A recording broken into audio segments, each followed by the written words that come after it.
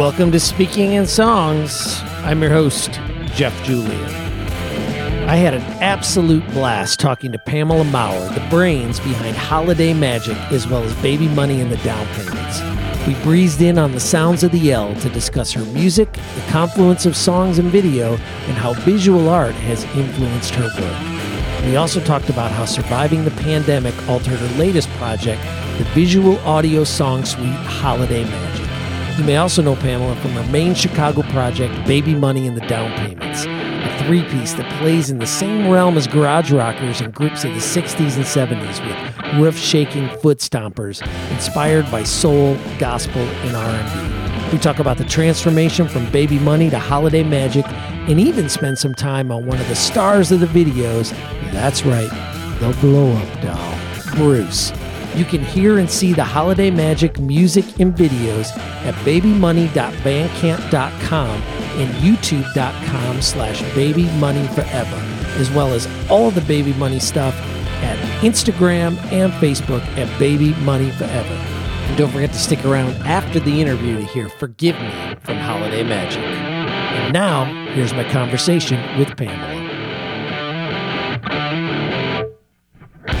A little out of control, let me know. Yeah, I mean, is it just like shake and rattle your walls? Very rarely. I'm pretty close to the station, so it's usually pretty slow by me. But the every once in a while, you just get like, I think it's because it's so empty right now. Like the trains are running a little faster, I think, than they would normally run. Yeah. So sometimes you get like a bat out of hell train, but I can also, I have one other room that I can also go to that's a little bit quicker. I think it'll be fine. Yeah. Okay, cool. Yeah. Yay. It's so funny though, because we just moved in the fall and we had looked at a couple of different places that are near the train. And, you just sort of, it's very hard to envision, right? Like you can talk yourself into, it's not going to be that bad when you're looking at it from the outside or you walk through once and then, that's how they get you, right? Well, the irony especially is that my last place, they were actually doing street construction that was actually rattling the walls. Oh God. And right. I had called the city like three or four times. I called my landlord. I was like, I don't know what to do. I had 2 framed pictures fall off the wall in the middle of the day and like shatter everywhere. And this is all during the pandemic, by the way. So it's like all day. Yeah. I'm home with this like rattling, shaking sound. So I was like, I got to move to a quieter place. And then the place I found is like right by the train. Yeah. Well, we ended up buying right across the street from a fire station. So, we're getting that about, 8, 9, 10 times during the day. It all becomes background noise, right? City noise is just white noise. And so eventually it all just kind of goes away. But there's occasions where middle of the night, you're like, whoa, fire truck, here we go. All right. I feel like I think that's actually kind of similar to this here. Like I feel like I notice the train like maybe 5 times a day. And it's always like when I'm on the phone with somebody and there's like a bat out of hell train, or like in the middle of the night, just like randomly, there will be like a worker outside, like hammering, and like, yeah, I'm not far. So it's a little goofy. And I'm exactly on the second floor too, like exactly the same level as the train is the other goofy part. So okay. Yeah. Sometimes like when I'm working, I'll kind of like look out and I'll see, like the normal paced one, and I can see inside. Like I feel like I can read the maps inside. Right. You know what I mean? Yeah. You're like, if you could just reach out and no, don't do that. Don't touch cool. the train. I actually like it. It makes me feel like, I don't know how you feel about the fire station, but it does remind me that I'm in a city, which, is exciting. So I don't know. I love city sounds, and Me this too. city in particular, Chicago, is just, it's I just love to walk around and look at buildings and I hear it. I love it. Yeah, yes. There it is. It's right outside. That's fantastic. Yeah, but it's just like, it's kind of soothing almost. It is. Yeah, I could see myself being rocked to sleep every 7 to 10 minutes by whatever line that is. So it's the blue line. What a goofy thing. Oh, yeah, no, but it's just part of it, right? And it does become this wondrous thing that, whether you're on an L train or you're walking under the tracks, or it's it's fun. It is what makes the city special. So, I definitely feel that way. Yeah, good. We're of like mind. So let me ask you this. Would you believe that we are basically recording this episode on the 1-year anniversary of the lockdown and pretty much the end pause on live music? So how's that for starting things off on a high note? I actually thought about that this morning when I woke up. I was like, oh yeah, we're doing it today because we had moved it. Yeah. And I was supposed to be on a plane this time last year. I was supposed to be flying back to my hometown, which is not a city at all. So I haven't been able to go for a long time. So yeah, I was supposed to. Yeah, it was such a wild day last year to just be like, I think maybe like 5 days before I was going to fly, it looked like it was maybe not going to be a really very good idea anymore to go on this trip. And, but I was kind of waiting it out. And then I got furloughed from my job on the 12th. And I was like, well, now I can't even afford this trip, even if it is a good idea. That's right. Yeah. Thanks for taking care of my travel arrangements for me. Exactly. Like that made the decision pretty easy. But yeah, the very next day on the 13th, I remember, they were saying everybody go to the grocery store, and I had an empty fridge because I was about to go out of town. Yeah, exactly. So I had nothing in the house. Like I had nothing, You had to really get it in gear. It was crazy. I don't think I've ever spent that much at the grocery store in my life. Like I live alone. I don't have a roommate or anything. So it's like, I don't have a pet. I don't have like very expensive taste. So, all of a sudden they're like ringing it up and I'm like, oh, that's half my tax return. Cause like, I didn't know when I was going to be able to go back. You know what I mean? Like, yeah. And solo grocery shopping is so specific too, right? You're like, okay, I only need one chicken breast. Why is this package have 18 in there? I don't need that many, right? Well, and I felt like all the single serve stuff was the stuff that almost went first. So yeah, everything was like a gigantic size. Like I remember I take cream in my coffee in the morning, for example, and I usually buy one of those like little shorty cartons that if I can get through it, before it goes bad, it lasts me like a couple weeks normally. Right.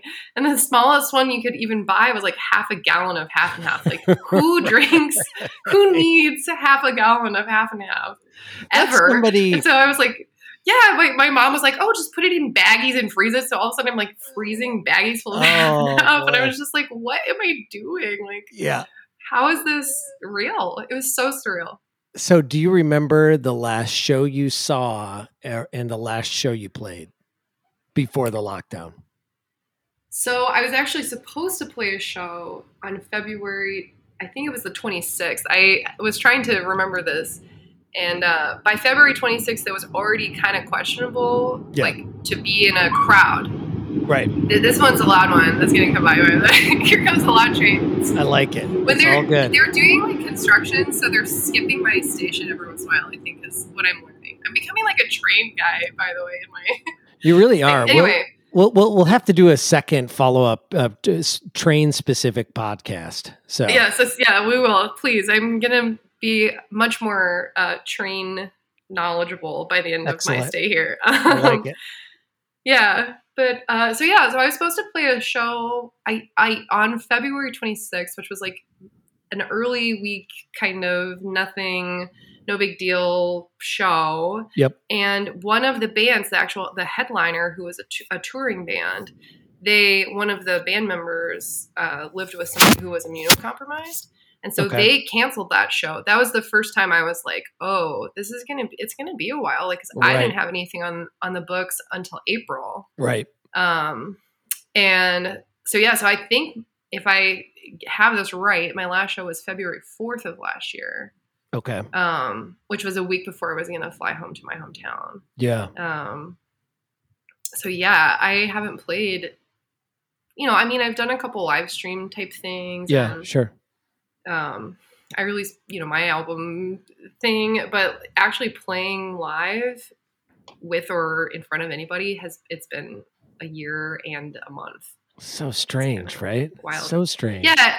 And I did see a show on March 2nd, which my friend hosted like a DIY kind of situation. Awesome. All right.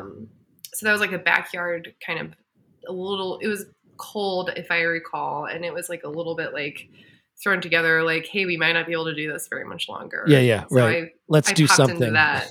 Yeah, exactly. But yeah, the last like actual show I saw was sometime in February at Empty Bottle. Okay. And that's the last show I played was at the last show we played was at Empty Bottle in January, like the end of January. And then the last show I saw was at Talia Hall, Andy Schauf and his band. So that was but yeah, it was weird because I believe that was the weekend. Like it was either like a Thursday or Friday of the weekend when the lockdown was going in. And, at that point, like it wasn't entirely clear what we were dealing with. So we were dealing with something, right? But it wasn't clear if it was so like, mysterious. Wash your hands and, and masks weren't totally happening yet. So you look back at some of the things you did like right before we went into lockdown and you think, holy cow, well, like how that lucky trip I was took that? to the grocery store that I described, I was in line for at least 45 minutes. It was packed. None of us had a mask on. Right. Like not a single person. It's so crazy. Yeah.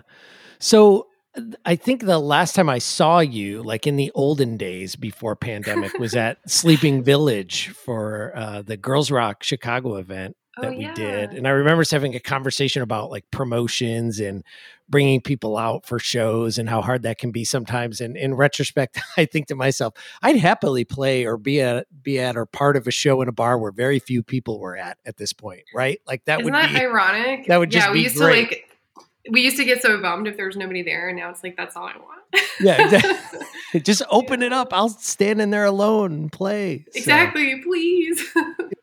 Yeah, I guess gratitude, right? Like it reshaped and reframed gratitude in so many different ways, but especially for any audience, any size audience. Oh my gosh, yeah. So let's dig into this new album. It's a real departure from the Baby Money EPs and albums. For starters, this is a visual album.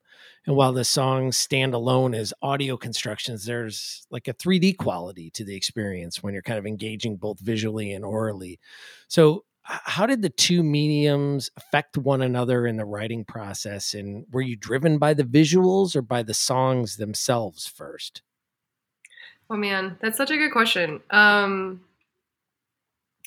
So the way I've always thought about songwriting, like I've been doing art and music and whatever, whatever kind of crafty weirdness I've always been up to since I was a child.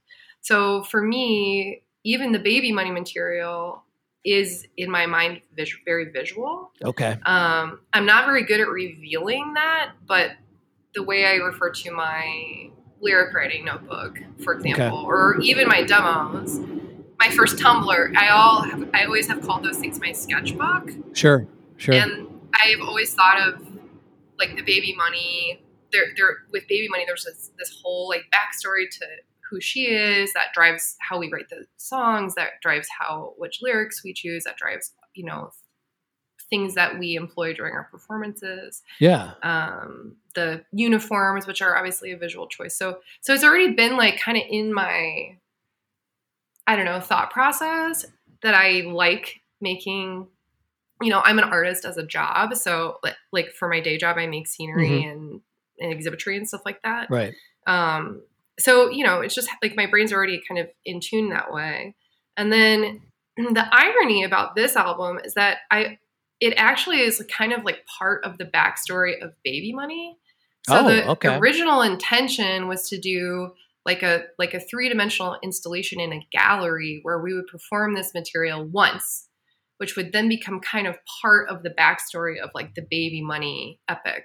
Wow. Like Baby Money is at that show, sees this band, has an experience, and then like starts her band. It's kind of how it was in our imagination. And by us, I mean myself, my drummer Sarah for Baby Money, and then Brad, who goes by Barbara Bush, who produced this record. He also produced the last Baby Money record. Fantastic. So anyway, like we kind of all had been brainstorming in different ways, Sarah and I about Baby Money, Brad and I about just doing something different. I've always wanted to do like a dance record or something kind of poppy and feminine, something like lighthearted. I've always wanted to, I have a good friend who's always challenged me, like, write a love song, please just write a love song. I bet you could like license a love song and make $1 million, and then you can go back to your, you know, Baby Money is obviously like, this is not very lovey. It's like more rock and roll. So anyway, with all of these influences in my mind, I was like, okay, so if I was going to write a love song, like, what would it be like? And like, what is love?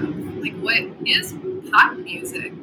Yeah. How do you make pop music? You know, like, so I started watching like YouTube videos and like reading goofy articles, and, you know, at the same time, I was kind of collecting visual imagery from various sources. So I kind of had like the actual visual of the look of me as a performer, the look of the type of performance I would want to do if it was live. What would the color palette be?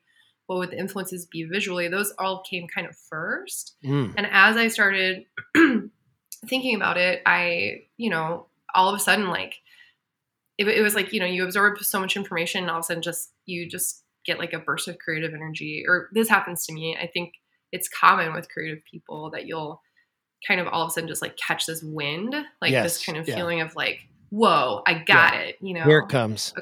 Exactly. Yeah. And right? so I just like wrote a bunch of demos, and I did it very intentionally, like at the laundromat, like on my laptop using like musical typing. And then I would like run home and like do little scratch vocals over.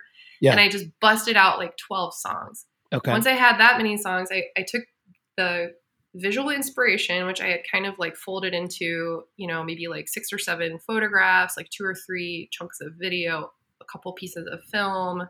You know, I had this like very kind of clear vision of the colors, and I brought those things, and I brought the demos to Brad. Okay. And that's when we started doing the songs. But the irony, again, is that I only intended to have this be like a one-time performance that we would record on video. That would be like a live, you know, gallery kind of like a one show. shot. Yeah, exactly. And treat it more like documentary footage in this like future project for Baby Money versus like trying to make like a music video. That was the original idea. But when pandemic happened, we finished the demos for these February 11th, 2020. Or we finished the masters, excuse me. Yeah. Right. Yeah. So we were done February 11th of 2020. And we thought, great, that'll give us plenty of time to schedule a show like end of May. Oh, boy.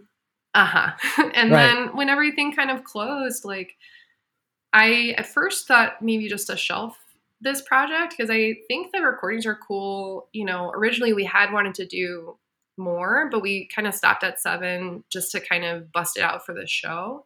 Okay. So, you know, there was the thought, do we go back? Do we make it a full length thing? Do we crowd fund and put it on vinyl? Like what should we do with this set of music? Right. And, you know, simultaneously I got furloughed. I've always wanted to play with video.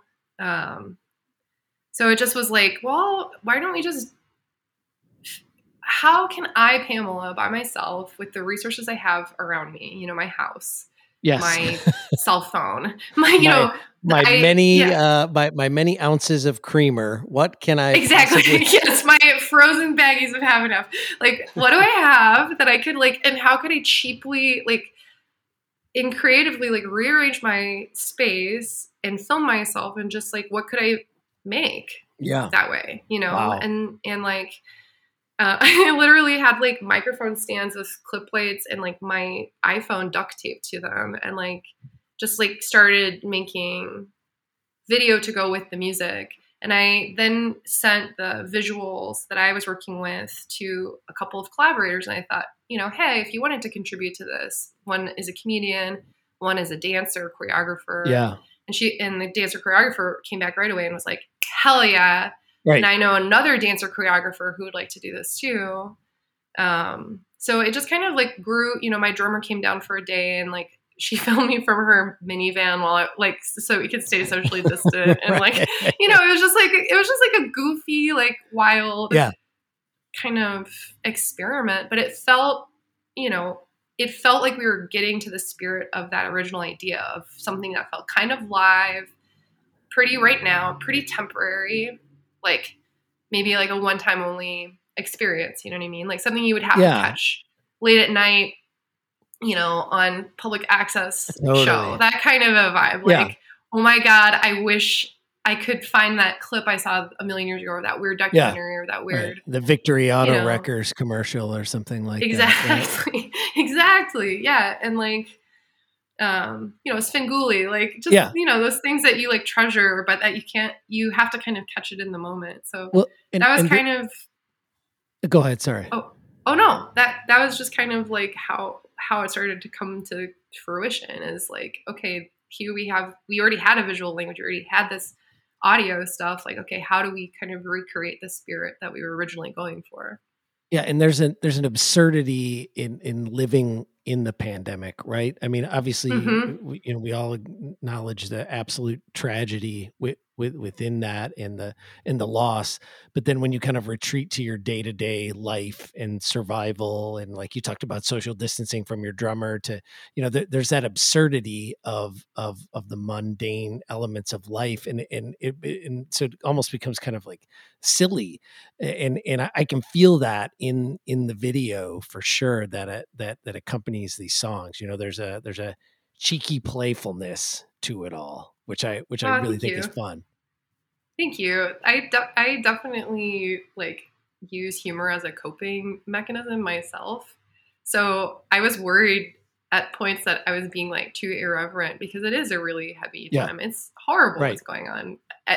There's a million terrible things happening every day. It's awful. That's right. Yeah. But then, there are these moments of humor and grace. I feel like, after the like 10th day of trying to communicate over Zoom, we all had to kind of like communally lower our expectations of one another, become more patient. Yes. You know what I mean? Like we had to kind of like okay, this is not going to work like it did. So how, and like, I think, the absurdity that comes from even small things. Like today I went to the park. My boyfriend is a jazz bassist. His friend just wanted to play outside. It was nice enough for them, to play their acoustic instruments outside. Yep.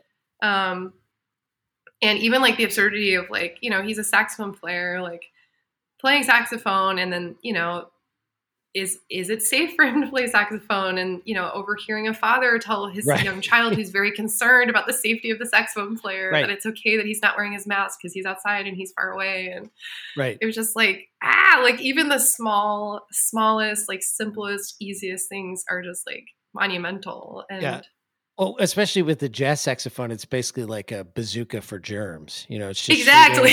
So everybody's like 30 feet away from this poor guy trying to play. And he even said, he's like, next time I'm going to put a shower cap over the end. Right. He's like, I just don't want people to be so weird. But, like a 30-foot painted ring, and he's playing inside of it. I know, right? I think about that as a singer, actually. Like, for sure. I would love to be outside, playing guitar and singing, but either you are in a mask, which, feels safe, but I don't think I could project over a mask very successfully. Right. And like, I think that would really remove some things, or you like just are just yelling germs at strangers. Right. So I don't know. Come on over, kids. Yeah. Let's sing together, except further away, please. So I mentioned the playfulness that I was picking up in there, and I'm gonna go out on a limb here. I think it's fair to say there's a certain wry sexuality to some of these songs and videos too. I mean, there's a sex doll in one of the videos after all, but even that video kind of speaks to the tenderness of relationships. So without me implying them, what were some of the themes you wanted to explore within the songs and the videos, and why did you choose those themes? Oh man, you have such great questions. This is fun to talk about.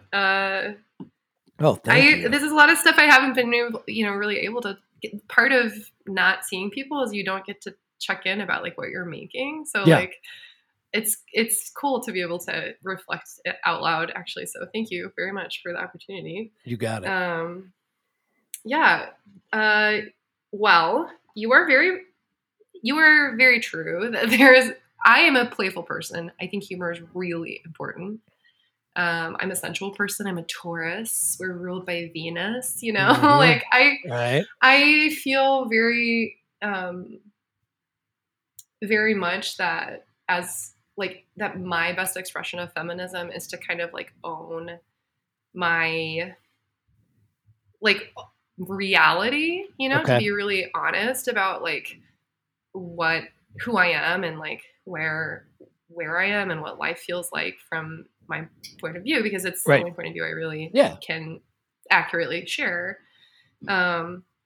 So when my friend that I mentioned earlier challenged me like years ago to start writing love songs, I always wrote it off as like I was very skeptical. I was, you know, very eye rolly, like, I write about anti-capitalist themes, bro. Mm-hmm. Like I write about, like, I'm a political artist. Like, I do not write about like love. Right. I can give you a Marxist love song, but not a Richard Marx exactly. Or I can pretend that something's, you know, use love as a euphemism. I love using relationship-y type lyrics as euphemisms for, you know, more like broader socioeconomic themes, because that's romantic. Oh boy, I mean, but so many major Hollywood movies have used that as their, you know, central theme. It should really become its own genre, like rom-com, Eunice.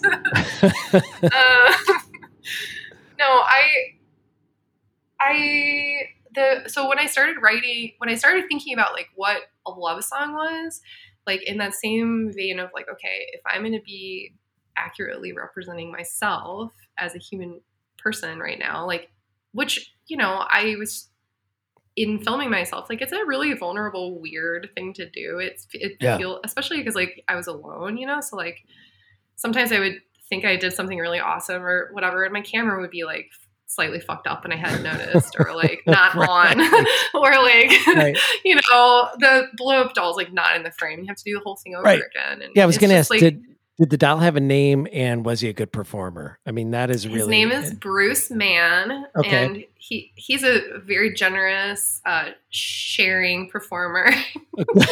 He really just does whatever. Yeah, he's kind of like, he's down for whatever. Good.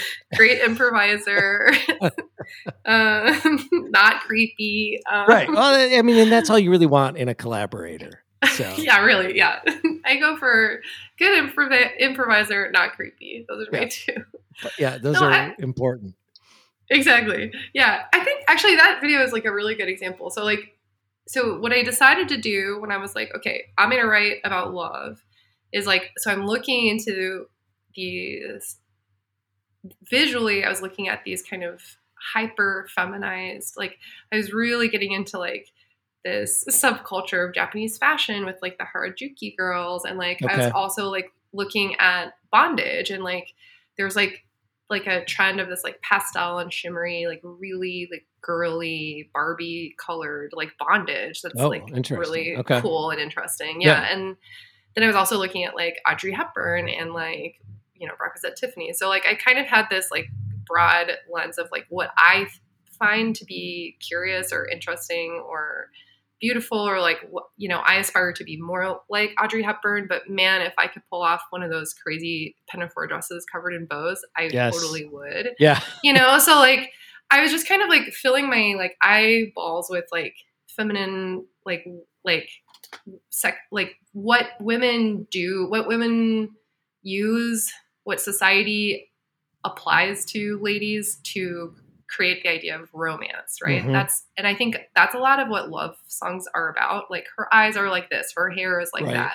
Right. She's so sweet and young. She's so this and that. Like, very reductive. So just kind of, exactly. Yeah. So I was kind of trying to like, kind of do my own version of that, like reduction of like, okay, well, what kind of a woman am I talking about? Like, what kind of a relationship am I talking about?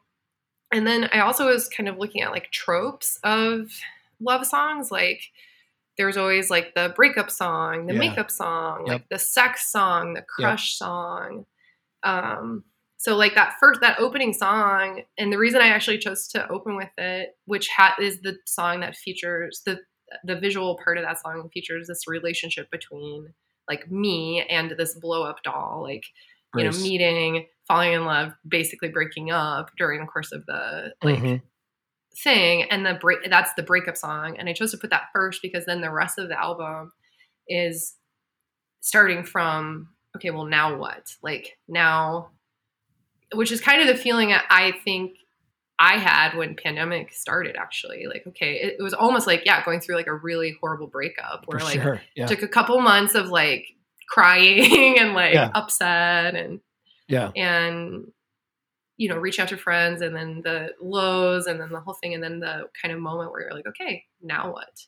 Right. And that's kind of where like the rest of the songs come. You have the crush, the whatever, and like for me, that it was important to represent some level of sexuality, because I am an adult woman, and that is part of love and dating in my world and in my friend world too. It's not something we don't talk about.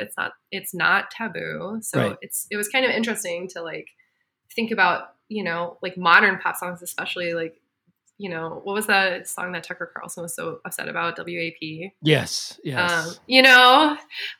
come on, it's time for us to just like get over it. Like, let's talk about sex, baby. It's part of what we all are looking for.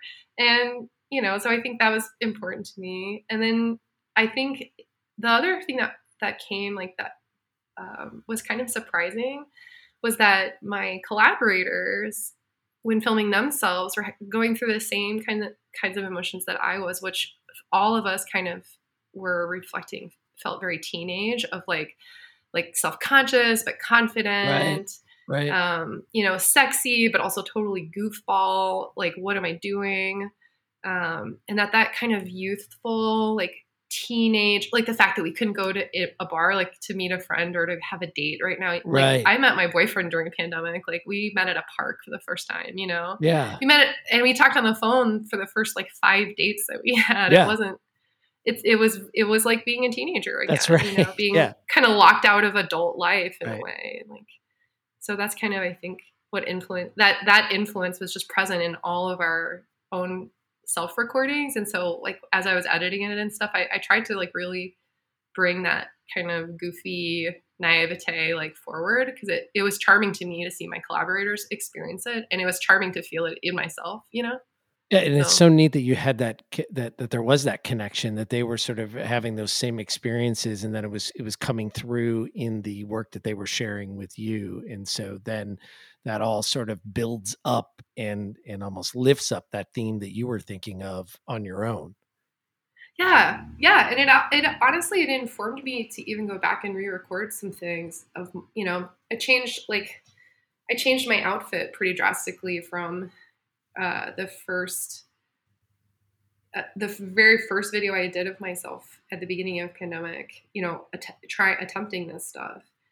And after working with collaborators, I went back and redid actually a whole video, because I thought, you know what, like my fashion doesn't feel in line with my collaborators. Like it just didn't look right.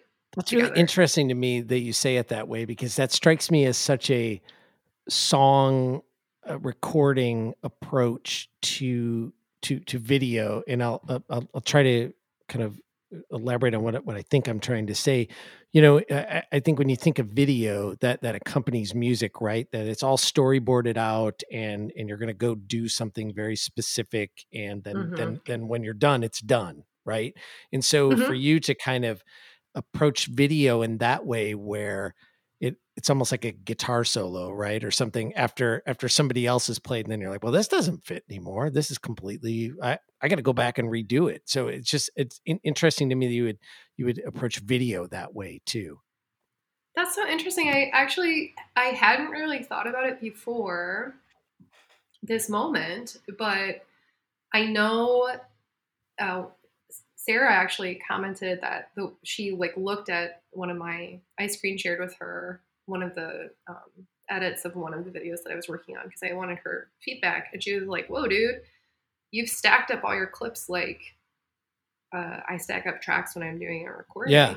Yeah. And honestly, I don't have any training in video, or really in recording, but I've been in recording sessions so much that is kind of how my brain, I think, just automatically put it together. Yeah. Especially because for me, the visual and the audio, like you said, I hope it's true that the audio stands alone without the visual. Mm-hmm. I kind of hope it's true that the visual also communicates the story without any audio, but the visual really, really is, in my mind, is really cut to the sound, to the beats, to the vibes of the audio. Which again, and like, go ahead. Sorry. And yeah, so it made sense actually a couple times to go back and either reshoot or add, add stuff back in or take stuff away, to help kind of keep it clear. Yeah, I guess.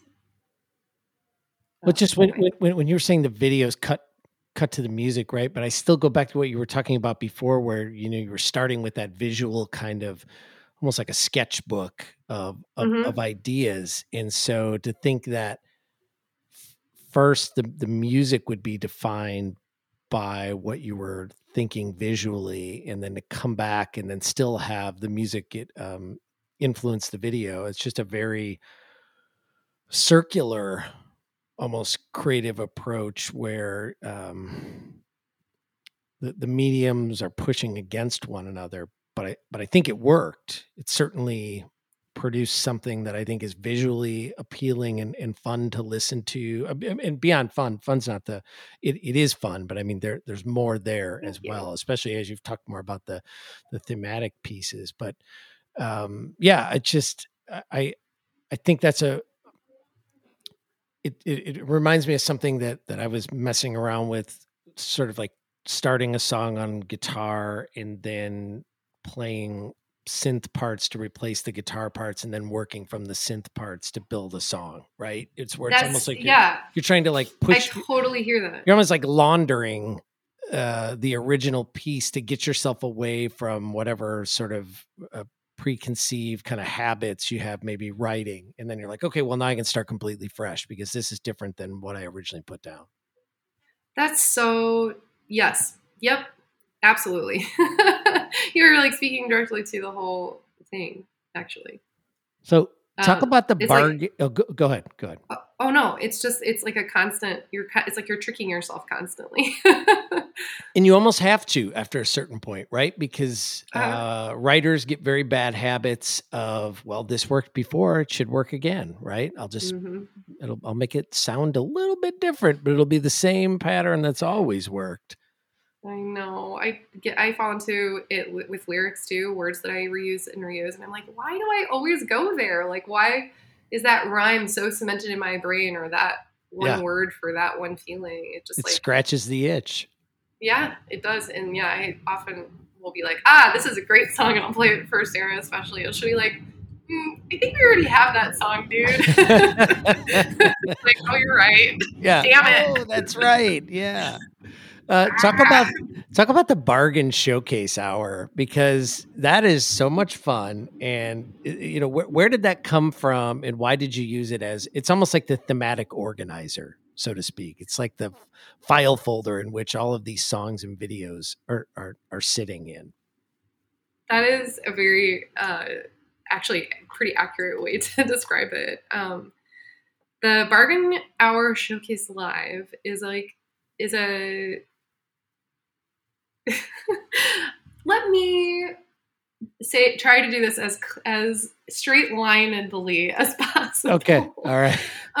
So you know how, I'm definitely like a magpie. So I'm constantly collecting little bits of inspiration, just constantly. Right. Yeah. And it's like, I try my best to kind of allow my mind to make the connections it will and file the information however it will, because I have tried before to like keep things, like just so, or I don't know, try to make more logical connections than maybe my brain wants to make. And anyway, my imagination is pretty wacky, and I just have learned over the years that I should just let it do its thing. Yeah. And so like Holiday Magic, the name, comes from basically the first MLM, like pyramid scheme. Oh, all right. This like random cheeseball, like kind of con artist dude, found a random garage full of ladies' beauty products and like created a Avon type organization to sell these beauty products, and he called it Holiday Magic. So one of the ideas I had to tie Holiday Magic back into the Baby Money epic, which again, Baby Money like has a story all her own, but she's basically living in like a post-economic and internet collapse. Okay. And like in a place where like money doesn't really exist and like the internet doesn't really exist anymore, and what that would mean for our society. So anyway, so in the universe of Baby Money, the idea was that Holiday Magic was this like band that she had seen. But then I wanted to take it a step further, and I was like, oh, it would be so funny if at this show that we were planning, instead of having an actual album, I had like a pamphlet that you can sign up. And if you signed up 2 of your friends, you got a CD, something like that. Yeah. Something very like obviously marketing scheming, like goofy. Right. And so when, again, the show aspect of it couldn't happen, I was like, okay, well, what would that be? What is an equivalent? And since I knew for sure that the 2 dance ladies were going to be working from cell phones, that was the only technology they had. And therefore, I was going to be working from a cell phone. I was like, okay, maybe. And I knew that we had kind of discussed like 90s fashion a little bit. The girls and I had, the 2 choreographer ladies. Sabrina and Lucia are their names. Mm-hmm. So anyway, so like, okay, putting myself back into like late night TV, 90s art school, what would be the pyramid schemey type vibe? Of course, it would be like QVC. So I had played some solo sets for a couple like late night at Second City comedian showcases a couple of years ago. Yeah. And I had met this comedian, Hobart Thompson, who happened to start doing videos and stuff at the beginning of pandemic. So I knew he knew how to do video. I knew he was great doing video. He's a very funny comedian, and we had played a few shows together. He had invited me to do a couple of his shows. So I thought, you know what? I'm just going to see if he would be willing to film himself doing like a QVC thing, and I'll just drop off a bunch of props to him and he can just like riff, so that was the original plan was, I would literally just bring him like a grocery bag full of random stuff, and he could just talk at whatever length with his cell phone and just give it to me. Right. Go crazy. Bring up whatever you got. Exactly. But he happens to be quarantining with his girlfriend, who is a set designer person, and his friend, who I think lives in the building, or they're at least like in a pod together, just their 2 households. Yeah. He's a videographer. So they were able to actually set up in their kitchen, like that goofy streamer set. Yeah. She like color coordinated the outfit that he wears to the streamers, to the stuff that I brought. So again, like my findings of my props, which were influenced by what the ladies had filmed in themselves, and my original inspiration that I shared with all the collaborators had influenced my prop shopping. So then I brought that to them. They created their scenario based around that. So that was really cool. And Hobart just riffed. He sent me a 21-minute long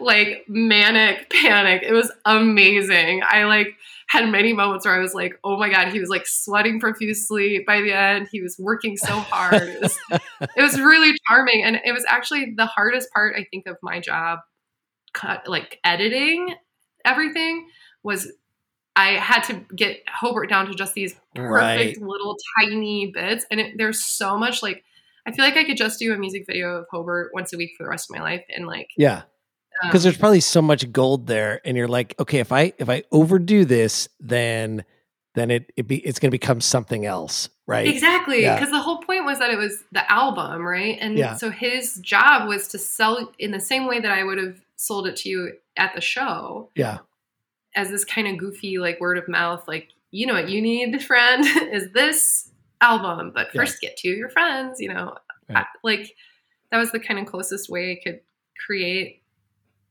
that kind of connection directly to the audience. But I also felt that it was interesting. Like once I started editing the stuff down, he left in quite a bit of space of him feeling up and down emotions, and like the closeness of the space that he's working in is like feels very quarantiney to me, and very like low budget late night TV. And so there was a vulnerable kind of streak through all of what he shared. Wow. So when I kind of really stepped back to do like the final few edits and to kind of use him interstitially like throughout all of the videos,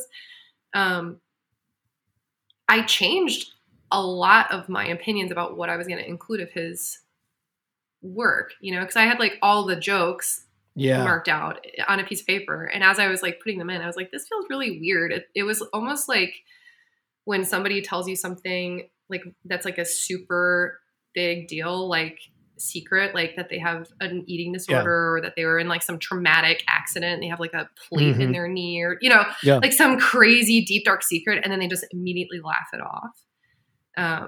Which to me feels very like the Joker, sociopathic, so like I didn't want it to feel like that. Like I wanted to allow for everybody to look their best and like be shown, looking hot, like being funny, doing cool stuff. Like I wanted everybody to like watch, all my collaborators to be able to watch themselves and be like, hell yeah, I did something awesome. Well, but then I also wanted to make sure that the audience got a chance to know that like this, I didn't want to hide the fact that we were doing it now, Well, it sounds like with his footage in particular, you found some vulnerability in that beyond, your original concept of this sort of, kind of greasy huckster who's, trying to sell you on this. And I guess that makes me think of what I would consider a hallmark of all really good comedy is that there is some pain and some vulnerability within and some truth within these jokes or these comedic recollections. And so, to find that and then be able to kind of shift gears again, it seems like a really good choice. And then the other thing I will say is it'll be interesting to look at all art that was made during this time, right? But we're talking about yours, and so it'll be interesting to look back at these videos, let's say 5 years from now, 10 years from now, and see how your perspective has changed, and do they feel very much as a pandemic time period piece, or do they just evoke pain and or fun pain recollection of a painful time period versus that one specifically? I don't know. Yeah, I've thought about it actually, like especially after I started putting together like that, like I got an actual tape put together, kind of last minute. Like once I had an actual physical thing in my hand and I was like, whoa, like just the challenges to get to do that. And like, the meeting people in an alley with like so many feet and everybody in masks and everybody, to try to like pass product from person to person or to like, even to deliver. I've mailed some people tapes and then a couple people like live close by. So I'm like, oh, I'll just deliver it. And then like, even that just feels goofy. So I don't know. I wonder if I'll look back and think, I don't know. I would hope that it stands out. I would hope that it holds up without the context of pandemic. Yeah. However, I think that the pandemic is like undeniably present. It's almost like the unspoken last cast member. You know what I mean? Yeah. And I didn't necessarily, I don't know that I was even all the way aware of that until the live stream, because I had watched it obviously multiple times, but always with notes in mind, always with, okay, oh, I got to fix that transition. Oh, that thing doesn't look quite right. Or, you're not totally in it. You're floating above it as you watch it. Exactly. Yeah. Just or thinking even, watching it while trying to think of how to talk about it. Like when I was first writing, to ask different people, their opinion, like, oh, can I get some feedback? Like, this is a weird thing I've been making. And I always felt kind of like guilty that during this time, like, I'm a grown woman, like, and I'm at home, like, carving, like, a giant candy heart and, like, filming myself dancing with a, blow-up doll, like, oh, is this really the best way to like use my time? So like, that sounds pretty pandemic normal to me. I mean, I'm not hearing anything out of the ordinary within that. I think all of us are coping in our own ways, right? And right. like for me, creativity, keeping busy, keeping my skills sharp, even like trying to learn some new skills. Like it's been a way for me to like not. I've never. I think before now, the longest I had ever gone without working since I was like 12, it was maybe like 10 days. You know what I mean? Mm-hmm. So it's just weird. It's a weird time. And for me, I think, one thing I thought about a lot was like, okay, my mantra kind of in general for the past few years is what can I do? Yeah. Because I can sometimes get bogged down, especially in creative endeavors with like, I hit a wall and I can't get over it. Sometimes it'll just drive me nuts. It'll get so under my skin. And it builds and builds and it makes it worse and worse. Yeah, right. That's like sitting in the room looking at you. Yeah, and you've done your like 15th vocal take and it still sounds like crap. And you're like, oh God. And everybody's like wanting to go home. Yeah, totally. Yeah. So I try really hard to like focus on like, okay, in that kind of a scenario, maybe I can take a walk around the block. Maybe we can move on to another song. Like what can I do? What can I do? And so like, I don't know, with everything going on and where all my friends are, the people that I miss, the experiences that I miss, like how can I best like, what can I make that would at least hopefully bring a little bit of joy or a little bit of just something new, like what can I create that's new, that's keeps myself entertained, that keeps my collaborators and friends entertained, and hopefully like, makes somebody's day ever so little bit tiny bit brighter. Like, I guess I can make a bunch of goofy music videos and hope for the best. You know what I mean? Yeah. Well, I think you absolutely accomplished that with Holiday Magic and more. So that is really cool. Another thing you do, if we can shift gears, we got to talk about Billy Corgi. Yeah. There's no way to, I mean, geez, again, I mean, we could come back, we'll do the Train podcast but we got to talk a little bit about Billy Corgi. So what inspired you to start the zine and how did you come up with Billy's Adventures? Okay.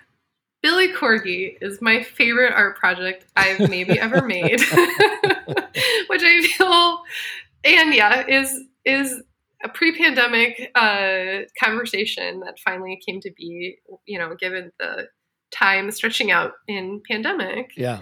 And anyway, so Sarah, my drummer from Baby Money, she worked at CME, Chicago Music Exchange, for years and years. Mm-hmm. And I had just started a new job. This is now like almost 3 years ago. And I was kind of having a hard time like fitting in with my new coworkers. Okay. I was feeling like really awkward. Like they had all been working together for many years. And I was like the new girl, know? And anyway, one day at lunch, I was texting with Sarah and I had made some joke the night before about Billy Corgan, and I love puns. And so anyway, I like just decided to like send her like this little doodle of Billy Corgi's head, or Billy Corgan's head on a corgi body. Yeah. And she thought it was hilarious. And she showed it to one of her coworkers who thought it was hilarious. And then they showed it to a third coworker who was so frightened by it that he like couldn't look toward her computer for like the rest of the day. She like, so we started pranking her coworker with me drawing these corgis at lunch and sending them to her to prank him with. And I did that for a few months, and I always have drawn zines. That's actually been something I've done since I was really young, and like since elementary school. So I've always kind of thought like, oh man, Billy Corgi would make such a fun zine because it's a really dumb joke. It's just Billy Corgan's head on a dog body. But that's perfect. That's the perfect one-note comedy that you just... Thank you. Yeah. The longer you do it, you're going to hit the point, initially funny, still funny, not funny anymore, but we're going to keep going. And then eventually you come back on the other side and it is more funny than it ever was at the beginning. Even if it's only to you. My sense of humor. Yeah, oh man, I love a good joke that goes way too long and then has a little comeback from the dead. Come on. I love it. I think it's so fun. So anyway, I think what happened was it started as this prank. And then again, at the beginning of the pandemic, I like set a few goals for myself. One being to release the Holiday Magic record somehow. And the other goal, I literally wrote down like the first week of pandemic was to draw a Billy Corgi zine. Single zine. So that's a hell of a goals list too, I think I wanted to do 20 push-ups a day. Like there's a few other things, but like those were my art goals at the beginning of the pandemic. The important goals. Yeah, right. Yeah, Billy Corgi and filming myself with a goofy toy. So mission accomplished, by the way. Good job.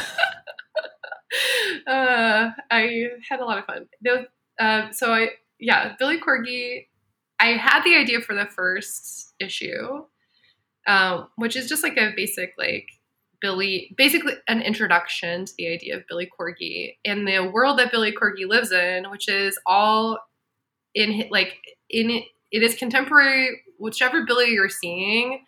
Like if you see a 1990s Billy, you're in the 90s. If you see like an old beat ass Billy, we are right now, sister and brother. Like he just became this goofy, fun thing for me to draw. And as I started like looking into him, he's such a strange, like American, especially in Chicago. Everybody of a certain age has a story with him or about about their friend dating him or some restaurant he opened or was at, or I don't know. And he also has like these very odd, like the things he's famous for or infamous for are very strange. Yeah. He's a very anti-hero type character in my mind. There's a lot to mine. And, like, yeah. And man, he has some strange history, it just, as I started like even interviews of his, I could just do a series of just drawing out his interviews, and it would be like I did an issue actually in the first season, as I'm calling it, of Billy Corgi. Excellent. Of him on Conan O'Brien, and it's real quotes of his that I've like chopped way down, because he's just an odd man, and in his world, obviously, everyone is a Corgi body, so that influences a lot of things. I love it, and I just, that's kind of where he started. But I actually have big plans for Billy Corgi. Okay, yeah, don't spoil it. I mean, like, I feel like if we give too much away, then there's a mystique here that just keep posted, because you just have to go and find it. There will be some more Corgis to be had in the spring and summer. I feel like Billy Corgi is the pyramid scheme that I didn't know I was getting involved in. It's like Holiday Magic was the ruse, and then the bait.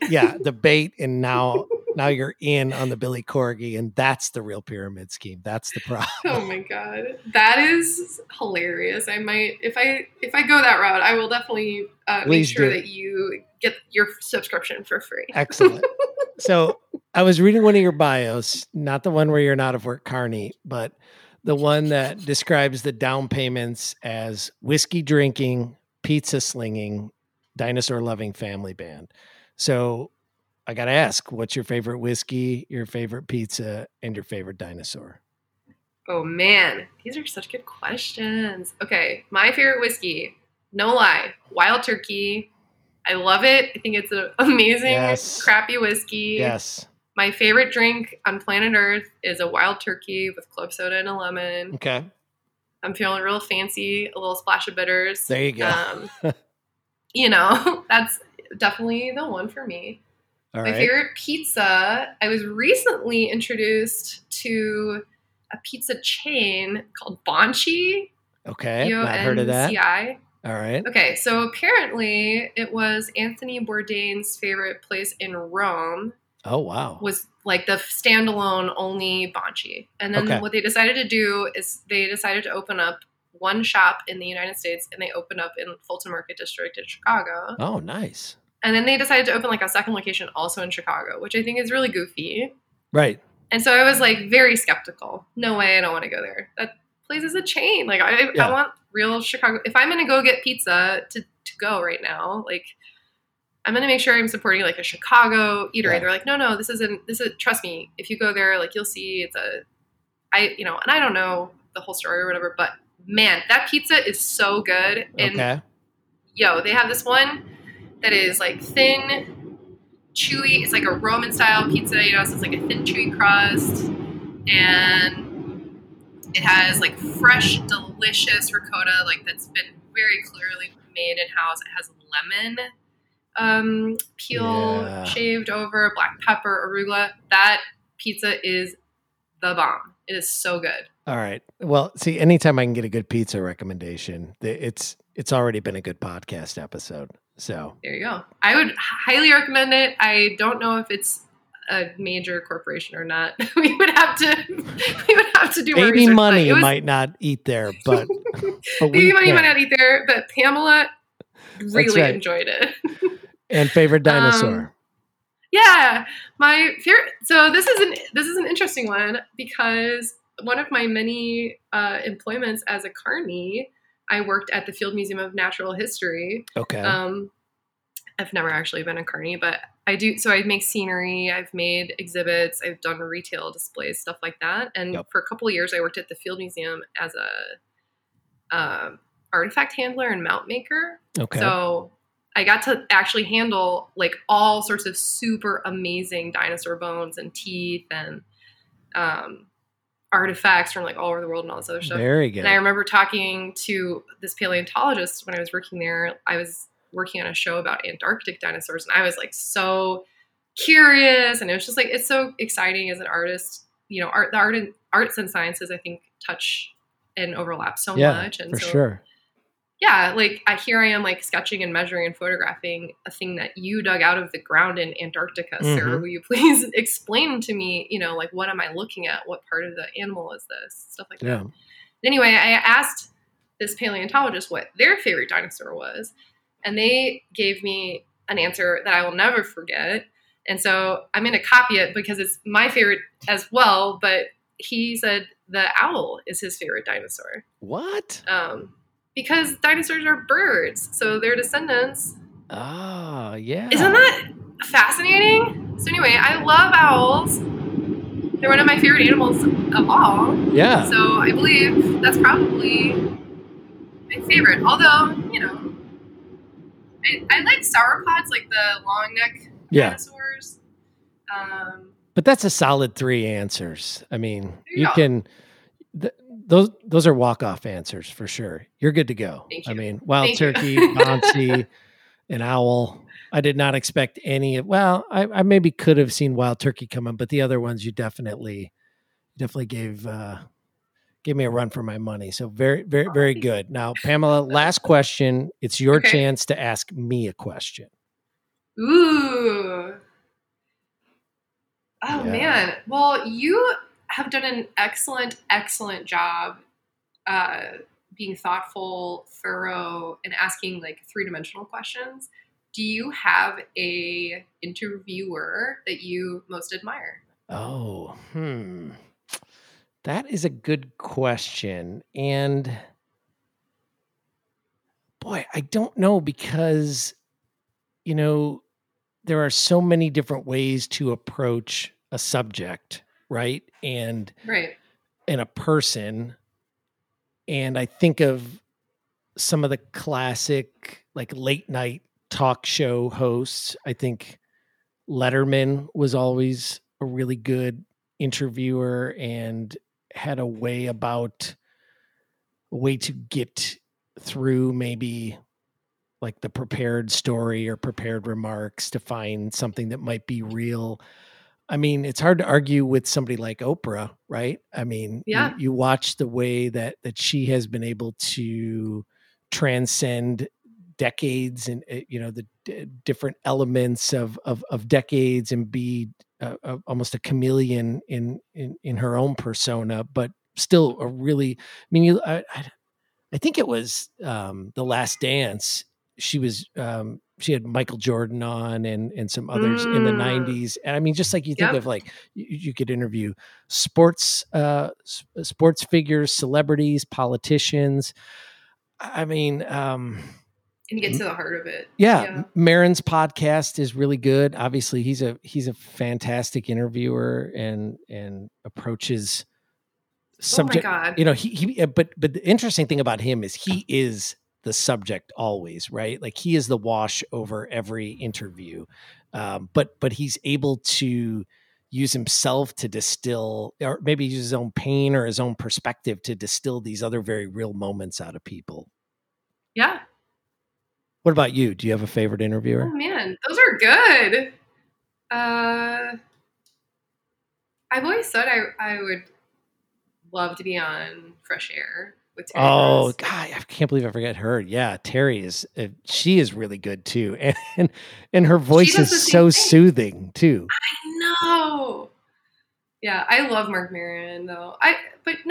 Everybody you mentioned, and I would say Terry Gross, and it's asking the question kind of either in a more or less specific way to open up the conversation a little bit more, versus just asking like, who are your 3 greatest influences? Boop, boop, boop. Oh, it's like, on. Let me cross that one off. I was just getting ready to ask that. Hang on. No, just kidding. No, I mean, even I feel like you can ask that question, like Letterman or you or any, I'm trying to think of other good interviewers, but Oprah's a really good example of this. She's still asking people what their favorite ice cream is. She's just asking it in a way that they tell you more than just their favorite ice cream. That's right. Yeah, exactly.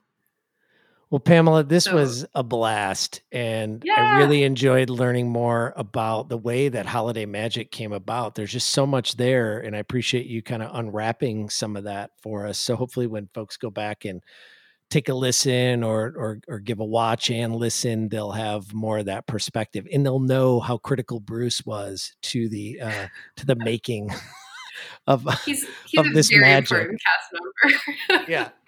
Give me Bruce's number when you get a chance. I'd like to have him on a podcast down the road. He's kind of shy, but I'll see what I can do. Maybe it'll have to be a typed interview response, So we'll do it over chat. So hilarious. That'd be fun. All right. Well, thank you so much for having me. This is actually really, really informative. Things I hadn't even put words to. So I really appreciate it. Awesome. It was super fun.